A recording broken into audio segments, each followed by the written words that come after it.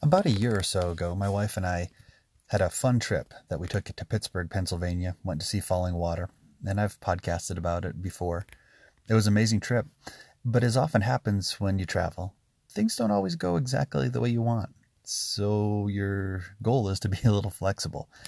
And I think I travel so that I can learn flexibility because I have not historically been as flexible as I should be. So on this particular trip, everything went well. We had a hotel, we had rental car, had wonderful food, things were great. But my wife works for JetBlue, and so we often fly standby. And in this case, everything went well until we went to go fly home. And the night before our flight, as my wife often does, she checks the flight load to see how many empty seats, how many people are waiting for standby, what's the likelihood of us getting back easily. And it's usually a little bit of a trick. It's not easy. But in this particular case, the flight load was good at first, and then it became increasingly poor, to the point where just a few hours before our flight was scheduled to leave, we hadn't slept very much.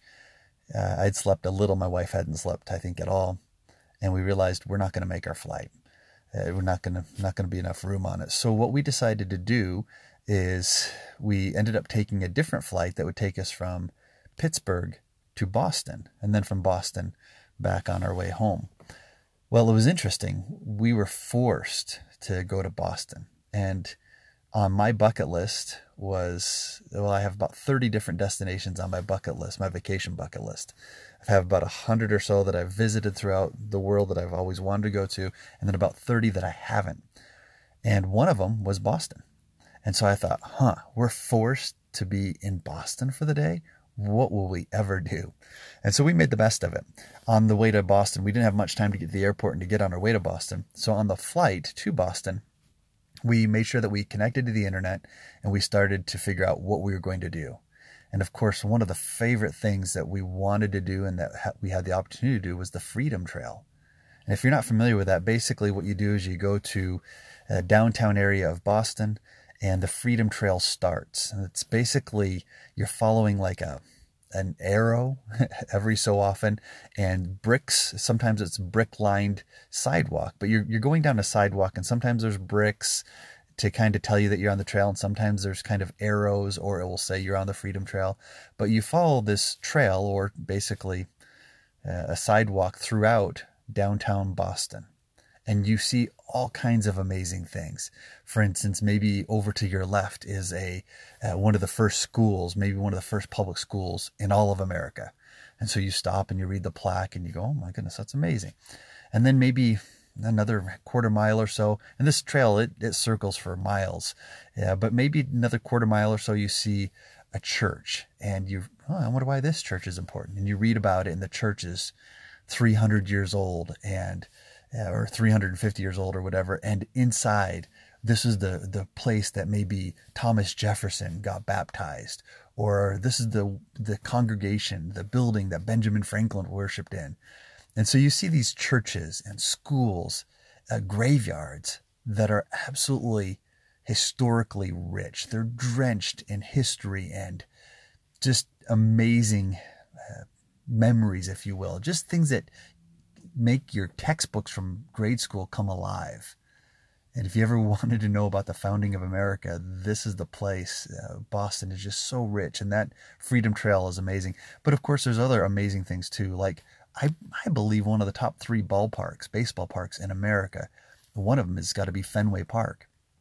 And no matter what team you root for, Fenway is one of the oldest parks out there, right up there with Wrigley Field. But just the view and what it represents and the history there as well, absolutely stunning. So if you get a chance, there's another amazing thing. Of course, Harvard, if you've ever wanted to just see what the campus of Harvard looks like, we happened to fly in just really right down the street from Harvard, and then we were forced, as part of this horrible ordeal where we had to stay for a day, we ended up getting a hotel just for a few hours so we could shower, sleep a little bit because we were exhausted from that previous night. And so our hotel ended up being right down the street from Harvard. Of course, you know us, our goal was to get an inexpensive hotel. So with another family member's discount, we got about 50% off a downtown hotel that we stayed in just for a few hours, but it served its purpose. We got a rental car, and at the time, we got a good deal on a rental car. And now, with a lot of the points that I get from travel and such, it would have been a free rental car. But other things to do there, TD Garden, used to be Boston Garden, was the place that the Boston Celtics played. Epic place as well. The fans, hard to beat those fans. They are ardent. They love their team. And there's a lot of energy and excitement whenever you go to a Celtics game. And they don't really have too many seasons where they don't do really well. They tend to be a very good team year after year. We happen to just spend a few hours there. We ended up having some food truck food, and it was wonderful. We had some ice cream and some other food that was it was delicious to us. It was kind of a local fare, if you will. But I think the highlight for me on the trip was the Freedom Trail.